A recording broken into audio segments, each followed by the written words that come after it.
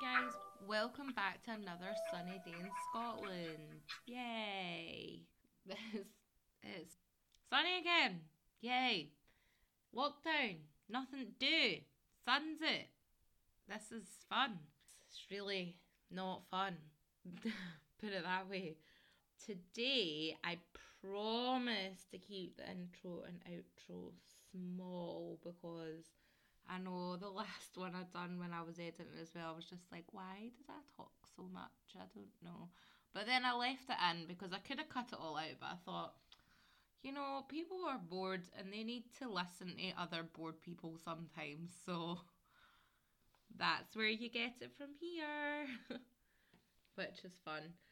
Today I've just got something that I quite enjoy, which is not real, if you like. What's the word for that? Hold on, give me a second, I'll think of it. The occult? The oh no, it's gone. I can't think of it at all. But anyway, there's lots of superstitions and ghost stories and beliefs, legends, loads of legends in Scotland. I mean, one of the most famous legends in Scotland is the Loch Ness Monster. And for anyone that doesn't know who Nessie is, then you need to open Google and look up Nessie because she is our spirit animal of Scotland. She lives in Loch Ness, which is in Inverness, and she's lived there forever. And she is the word. Why can't I think of words today? When you don't die, immortal. Yay, I got it. So she's immortal basically because she's lived forever. Well, I don't believe that, to be honest. I believe this is actually true. I believe that there is such a thing as the Loch Ness Monster. True story. But there is not only Nessie. Nessie was a name that someone way back in the day in Scotland gave to the creature that they seen, but it's just like a sea creature. So there's like an underground water tunnel for Nessie and all her descendants that can lead from Loch Ness to the sea, so they can go out and like fish and stuff. And Loch Ness is super deep, so they're not surface animals. Something like that. I don't know. I'm not a scientist. I just believe in that legend, okay? So does many other people in Scotland. Get off my back. Another so famous legend from Scotland is the haggis. Now, anybody that knows what haggis is knows that it's just a sheep's stomach filled with offal and oats and things like this. It's not, I mean, I'm vegetarian, so I've actually never had haggis before. I don't think. Maybe like my mum tried to force me to eat it when I was a kid. I can't remember.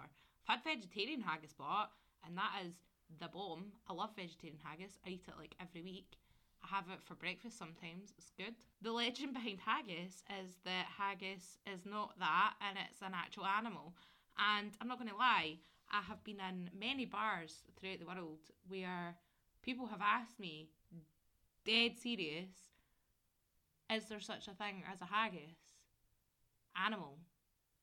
And I'm like, alright, yeah. Now there's not. Sorry to break it to you. If anyone from Scotland has ever told you that there's an animal called the haggis that we like shoot and hunt, and then that is what haggis is, then they were lying to you. And it was probably me, to be honest. Because I just love winding people up. I think it's hilarious. So, yeah, haggis is not an animal, but it would be pretty cool if it was. I mean, we sell stuffed toys that we call like hairy haggises, and they're just like cute little fluff ball things. But yeah, I mean, haggis up in the hills. It lives in the heather. Just goes to sleep in there. That's what it is. It's not true, guys. Just telling you. So another of one of these legends that came from the 50s is the vampire of the Gorbals. Now, this one is one that I hadn't heard of before, and I grew up in Glasgow. I didn't grow up near the Gorbals, though. I was East End. And when I heard about it, I thought, oh, how cool would that have been to be a kid at that time? I would have found that amazing to have like this rumour that a vampire lived in the local cemetery in the Gorbals. And the Gorbals in Glasgow is city centre. It's like bang on the River Clyde. At this time in life, it would have been like slum central. It would have been poverty stricken, probably not like running water and electrical things as we know it today, outhouses for toilets, things like that, like poverty stricken area. And the story goes that one day this tale of a vampire living in the Gorbals cemetery came to light through gossip and children and things like that. In the 1950s, this was a grimy, smoggy place, and it had been heavily impacted by pollution caused by how close it was to the factories that had been churning out weapons and steel for World War II as well. And Glasgow was a highly industrial city, very forward in that. So living conditions at this time were rough, and they were really overcrowded houses as well. Poor sewage as well, no running water. So from this grew the story of the metal-toothed spooky vampire. In September of 1954, rumours began to circulate around the area that 2 children had gone missing and they had never to be seen again. So they just went completely missing. Nobody knew who they were, where they were. Nobody knew. Just this rumour started going around all the schools and things like this, and playground gossip that 2 boys disappeared in the cemetery. Loads of boys would claim that they knew who it was, or they knew that their cousin had been involved in another disappearance, or oh, it's actually my Uncle John that is the vampire and he stalks the cemetery at night, and all these like kids stories of hyping up the legend a bit when they don't really know anything, to be honest. So they started nicknaming the Gorbals cemetery for the nickname the City of the Dead, and they would basically dare each other to go in and try and summon the vampire. One day after school had finished, this was a school of about 400 pupils as well. The kids had all decided that they'd had enough of this vampire stalking their streets and making them scared at night. So the children all decided to go to the cemetery as soon as the bell went.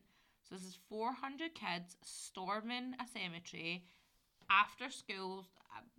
After school, maybe like 3, 4, something like that, with knives and wood, like wooden stakes and all sorts of like bricks, anything they could find, like all sorts, anything they could find basically, because they thought, I'm going to take this guy in his own territory. So they were going like vampire hunting basically. 400 kids at between the ages of 4 and 14 with their makeshift weapons and dogs and things, and just turned this cemetery into absolute chaos with all these children pouring in to find this vampire. It's hilarious that even happened. It's hilarious. I found a statement from one boy who was 8 years old at the time, and he is basically describing storming the City of the Dead. So I'll read this to you. It all started in the playground. The word was there was a vampire and everyone was going to head out after school. At 3 o'clock, the school emptied and everyone made a beeline for it. We sat there for ages on the wall, waiting and waiting. I wouldn't go in because it was a bit scary for me. I think someone saw someone wandering about and the cry went up, "There's the vampire." That was it. That was it. The word, the word to get off the wall quick and get the others away from it. I just remembered scampering home to my mother.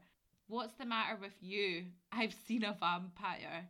And I got a clout round the ear for my trouble. I didn't really know what a vampire was at the time.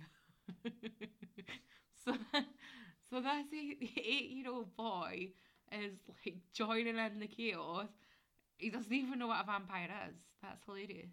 Like, that's just, it's just something that we would have done when we were kids. Like 100%, definitely, it would have been hilarious. So basically, they never obviously found this vampire. But what was making the situation more hyperactive for the kids where there was steelworks right behind the cemetery, and it would send out like a red glow across the cemetery sometimes when they're obviously welding and things like that, and smoke and dust. So it would have made an already creepy place where there's like trees and headstones, so every time you look around you see something at the corner of your eye, you think it's a vampire and you're running over to a headstone basically. So I mean, yeah, that's funny. I just find it's I just find it so cool that 400 kids decided to storm a cemetery because of gossip that was going about that there was a vampire there. And it was just, yeah, it was just kind of fascinating that that happened, because it definitely would have happened if when I was 8 and lived in Glasgow. If somebody turned around to me at that point when I was out like playing at the park that there was a vampire, did I want to go hunt it? I would have been like, hell yeah, let's go. Even as an 8-year-old child, I would have wanted to be involved in that. I would have just been along for the ride. I probably, well, did I know what a vampire was when I was 8? Probably. But even if I didn't, I would have still wanted to be involved. I wouldn't have wanted to miss out. Definitely not. So if something was going down, I was wanting to be the start of it. I was wanting to be right at the front, finding out what was going on. Yeah, I kind of wish it had happened when I was young, because I would have definitely got involved in that 100%. 100%. So that's the Gorbals vampire story, which I just thought was a funny wee story, basically. And there's not going to be I should have probably said this at the start, actually, now that I'm thinking about it. There's not going to be a murder story today, or like one story. I was more thinking about doing, well, I've just done obviously the Gorbal vampire and Loch Ness monster and haggis, so I was thinking more like urban legends and things from Scotland. I've also found this one website that says 10 unique superstitions the Scottish still believe. And I've not read it yet because I thought it would be fun to read it together, and then you can get my reaction and see if it even is a thing or if I know about it. So this is my first reaction to it, basically. All along the lines of like, if a mirror breaks, the bad luck you get from it, the black cat crossing your path, lots of these different things. Commonly held superstitions like this originate from Scotland, if you didn't know. Yeah, we're quite infamous for our superstitions and being obsessed with things like witchcraft and things like that. In the 15th to 18th century, it was really big, which I'll do an episode on as well, because, oh man, I love reading about it. There's the Paisley witches and Curlops. They used to hang people there as well. Curlops witches, and yeah, they're everywhere basically. So yeah, that'll be cool to cover at some point as well. But that deserves its own episode, in my opinion. And then obviously we've got things like Nessie and Haggis and things like that as well. So the first one on this list is first footing, and yes, I do know what first footing is. I hope you guys do. But basically, it is the practice of when the midnight comes on Hogmanay, which other countries just call New Year's Eve, but it's Hogmanay. That's what it is. So the 31st of December is Hogmanay, and then the next day is New Year's Day. As soon as the clock strikes midnight, basically in Hogmanay, it's the first person after that to walk across the threshold of your door. So as soon as the bells ring, you should go to someone's front door. It's like a practice that we do first footing, and you want to do it as close to the bells as possible, because, and I don't even know if you guys know what the bells mean. So the bells is midnight. It's New Year. That's what it is. Just in case you don't know. I just want to cover that. You always have to bring a gift of salt or whiskey or shortbread, coal, something like that. It's just something small. It doesn't, like, it shouldn't be like money and things. It's just something that you like you break bread together, or like shortbread. You would sit down and have a bit of shortbread together, or take a bottle of whiskey and you would both toast in the new year. This kind of thing. Salt, because obviously salt. We're superstitious people. Salt is the main route to like 100 things in the superstitious world. Like, I'm sure it like wards off vampires, and like you make a salt circle to keep yourself safe when you're doing paranormal things and stuff like this. So obviously salt is on that list because we are a spooky bunch of people and we totally believe in all that. Anything less than that, then you would pretty much be set up with bad luck throughout the whole year. So again, super important that you do first foot someone after the new year. As far as I'm aware, hold on till I read this one, because that was just for me. Yeah, so as far as I'm aware, it should be like a tall, dark man bearing the gifts. So if you were going over, like for instance, if it was my family, my mum, my dad, me and my brother, we used to do first footing to my gran. She only stayed next door. So as soon as the bells rang, we would all go down to my gran's house and tap on the door, and my dad would go first with the gift, which was usually shortbread, to be honest. And then we would go in and see my gran for like half an hour or something. And then we go back up the road. My dad would usually go first. Yeah. So that's first footing, and yes, we do that. And if you don't, you're going to get bad luck, and you should definitely do it. I don't think I know anyone in Scotland that doesn't know what first footing is. It's like, you just do it. That's it. And if you don't do it, then you're getting bad luck. So don't blame anything else that goes wrong that year. It's because you done the first foot. Yeah, that's what I'm saying. The next one is May Morning Dew.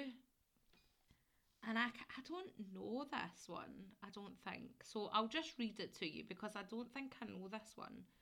Every morning on the first day of May, women across Scotland set aside their fancy moisturisers to seek out the true elixir of youth, the first May Dew. This practice is a remnant of the ancient Druidic festival of Beltane. I've heard of that.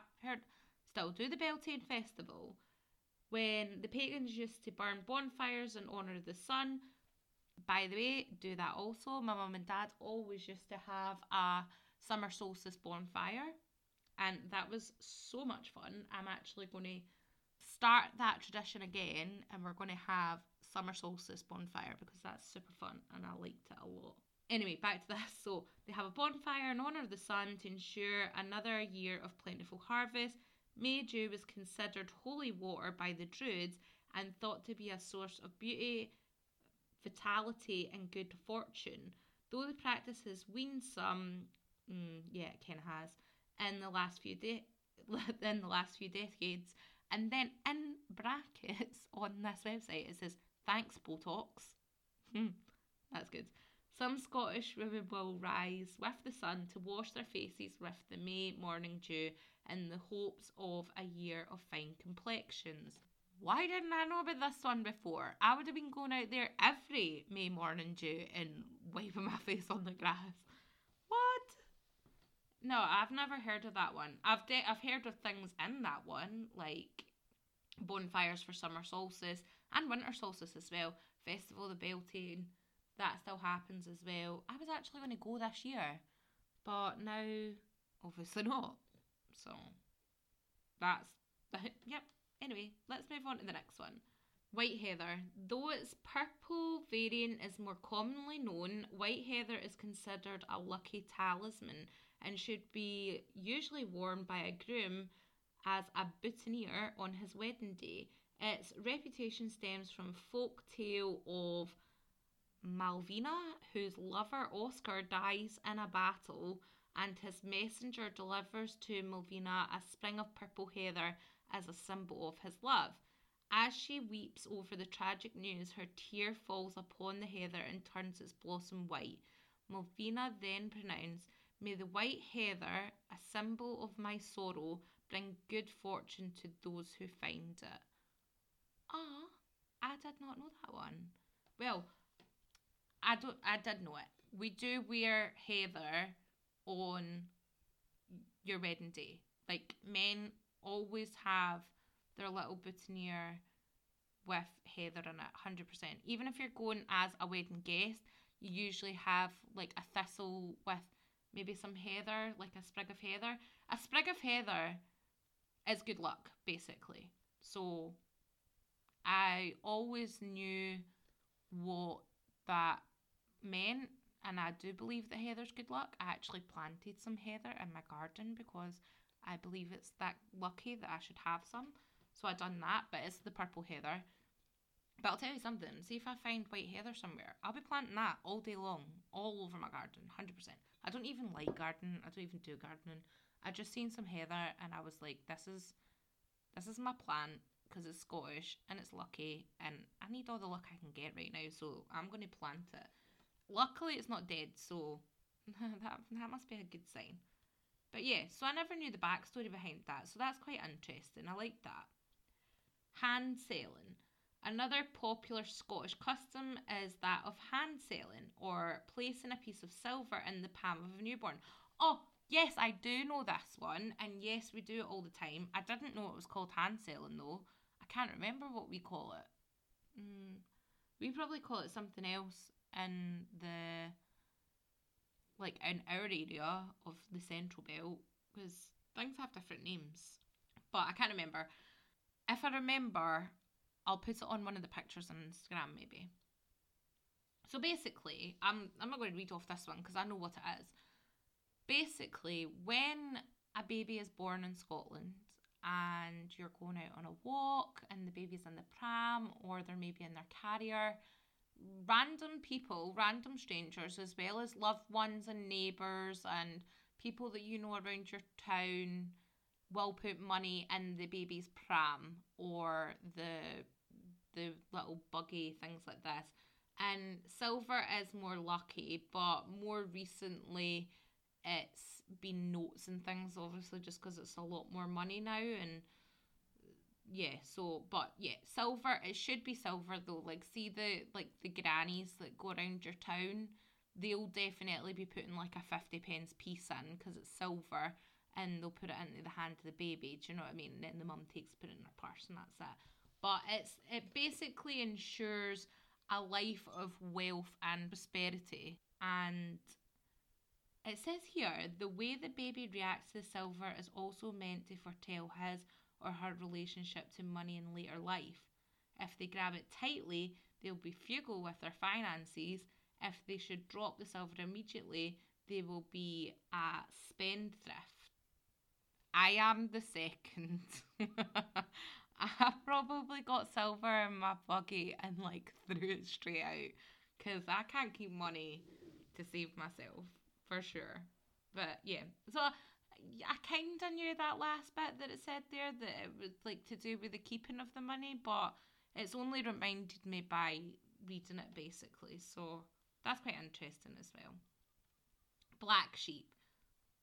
I didn't even know this was just Scottish. That's crazy. The black sheep of the family, everyone should have heard that at some point. I feel like that's really well known. It's the odd one out, basically. It originates from like a traditional superstition amongst farmers in Scotland and shepherds, and the colour black is strongly associated with Satan, and the birth of a black sheep is said to be like really bad, and it'll end in some badness or bring some bad luck to the flock of sheep. And also, if the sheep give birth to twins with two black faces, that means that the shepherd's going to have a poor lambing season ahead as well. So I do know that one, but I don't really believe that one, to be honest. That's not a superstition that I hold. That's more farmers and shepherds, like it said. It's not really for like the everyday person in Scotland. We definitely use the phrase the black sheep of the family though, like all the time. But I think everybody in the world does that, so I don't think that's anything special to us. Maybe it originated from us though. Let's see what it says. Hold on. Oh yeah, it totally says that it originates from Scotland, so that's quite cool. Oh, guising. This is the next one. So guising is what we call going out like trick or treating for Americas, and it's basically to do with like a Celtic festival where it originated from, and then Halloween is just like the American version of what we used to celebrate anyway. I can't remember who or what. Hold on, let me read this one a second. So, yeah, it says something about the Celtic festival of Samhain, where it was believed that boundaries between this world and the outer world became permeable, allowing spirits and demons to cross into our world more easily. The Celts thus began the practice of guising, or putting on a disguise so that they could slip past the spirits unrecognised and undisturbed, and offering tokens of food to appease them. So basically, that turned into the modern day tradition of trick or treating. But yeah, we still call Halloween, like, we don't really call it trick or treating. I'll always hear people saying, like, are you going out guising? Are you taking the kids out guising? Are kids coming to your door guising? That's what we call it. So, yeah. And I mean, not going to lie, see, when I was younger and I did live next to a graveyard, on Halloween, we used to go sneak it down to the graveyard on Halloween, and we would take a candle with us and we would try and do a seance, because why wouldn't you? So we knew that Halloween was the time where the connection with the spirit world is at its most strongest, if you believe that. And I do believe that. I don't see why not. I mean, I believe in ghosts, so if you don't and you're offended by that, I'm sorry, but I do. And when I was younger, 100% was like Halloween, favourite time of year, still my favourite time of year, but Halloween was the time that you were like, if the Ouija board is ever going to work, it's going to work on Halloween. So let's do it. In a graveyard. In the middle of the night. Just me and my friend, who was another girl, and I swear we were only, I don't know what age we were, but maybe like 12, 13, something like that. And we're like sneaking down to the graveyard in the middle of the night with a candle to summon ghosts. We were super smart people. Anyway, let's move on to the next one. That's funny. The next one says, "Oh baby." So I don't know what this one is. I'll need to read it to find out. Scotland also has many superstitions surrounding childbirth, as until fairly recently, giving birth was as dangerous an ordeal for many women up into the 1950s. Scottish midwives, or howdies, I've never heard it called howdies before, so I don't know where that comes from, but it's not from my area, would be dispatched to the home in the event of a birth to enact certain rituals to ease the process, such as unlocking all the doors and windows and ensuring that nobody in the home is sitting with their arms and legs crossed to help the baby into the world. Nope, definitely don't do that one anymore. I mean, probably some people will still hold that superstition if they're having a house birth, but I don't know anyone that's had a house birth ever. So I can only tell you from my point of view. So I don't think that one is very well kept, to be honest. But I get the windows and doors anyway, because that probably Like, that superstition probably just arose from trying to get, like, these slummy houses that people lived in Glasgow back then some air in, so that the baby had, like, some form of air. But then I suppose the air would have been all polluted as well, so I don't know.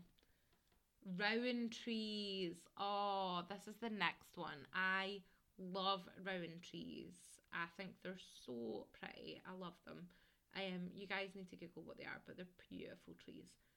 Folklore or superstition behind rowan trees is that it's basically came from like the panic around the satanic and the practice of planting a rowan tree on your property as a means of warding off witches. They are considered sacred by the Celts, and the rowan tree is said to offer protection from mischievous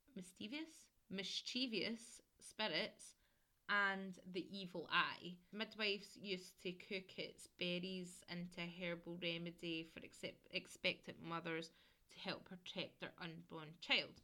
For that one, the only kind of superstition I knew around rowan trees was that it was like a protective tree. I didn't really know that far into it, to be honest, but I did know that if you have a rowan tree in your garden or nearby, it was considered like a good thing because it like offers your home protection. I would 100% have a rowan tree near my house. 100%, because they're also really pretty, so that's fine. Shoes on the table. Oh, shoes on the table. God. I don't know how many times my mum had to scream at me as a kid to get my shoes off the table because it was bad luck. Now, to be honest, I don't know why I would have put my shoes on the table as a kid anyway, because now that I'm a bit older, I'm like, well, yeah, I suppose why would I put my shoes on the table? They would be dirty, but I suppose I probably would do it if it was like a brand new pair of shoes and you were like opening the box, and then I wouldn't even think about it. But yeah, it's unlucky like to have a pair of shoes on your. It's like so taboo. I have had my gran, my mum, everyone, loads of people that I know scream at me about shoes on the table. So it's a proper big thing in my family, at least. I don't even know where it came from though, so let's have a read and we'll see. So the origin of the superstition is said to have begun in the colliers in North England, where after a miner's death, his boots would be placed on the table as a mark of respect. Soon it came to be believed that placing your boots on the table while still alive invited death upon you and your family, and the superstition quickly spread to Scotland. Oh, so it's originated from England, but we were a bit like, oh, aye, best not be doing that, because if you tell Scotland or Scottish people a superstition, like, they're just going to have their back, and like, you're just going to be like, well, let's just not do it anyway, just in case. Just in case. Just in case. That's it. I believe in all gods, just in case.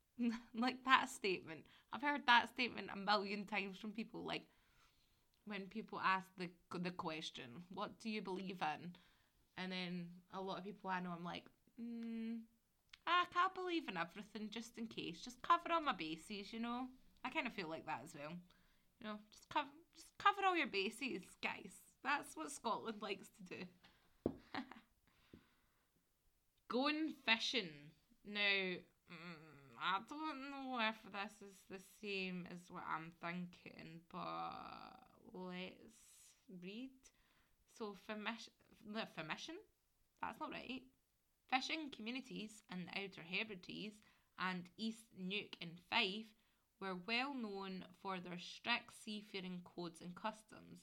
God, I know there's like a million different superstitions that come from the islands that I don't know about, half the world don't know about, and there's a million sea superstitions as well.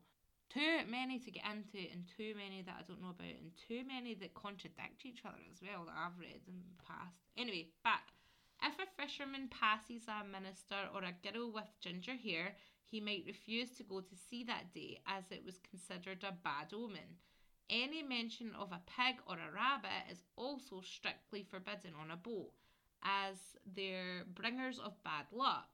If you really must mention the creatures, call them a curly tail or a bobtail instead.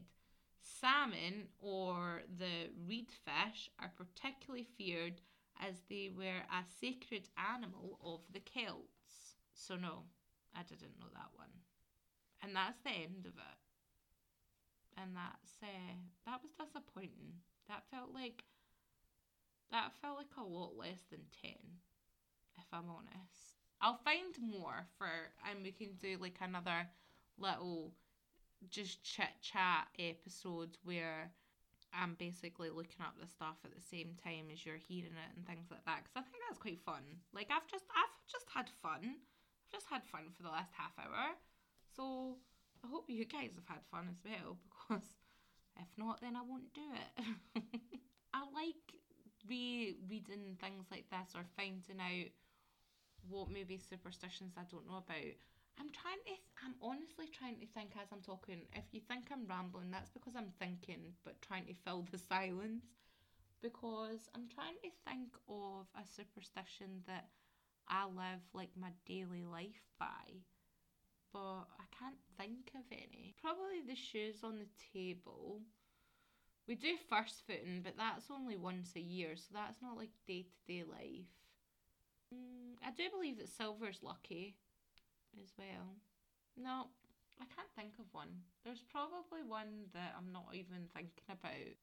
I remember there's one from back when you were a kid, right? And this is something, I don't even know if we done it because it was lucky. I can't remember. But basically, if you bought a packet of cigarettes for someone, you would get, so say there was 10 cigarettes in a packet, okay?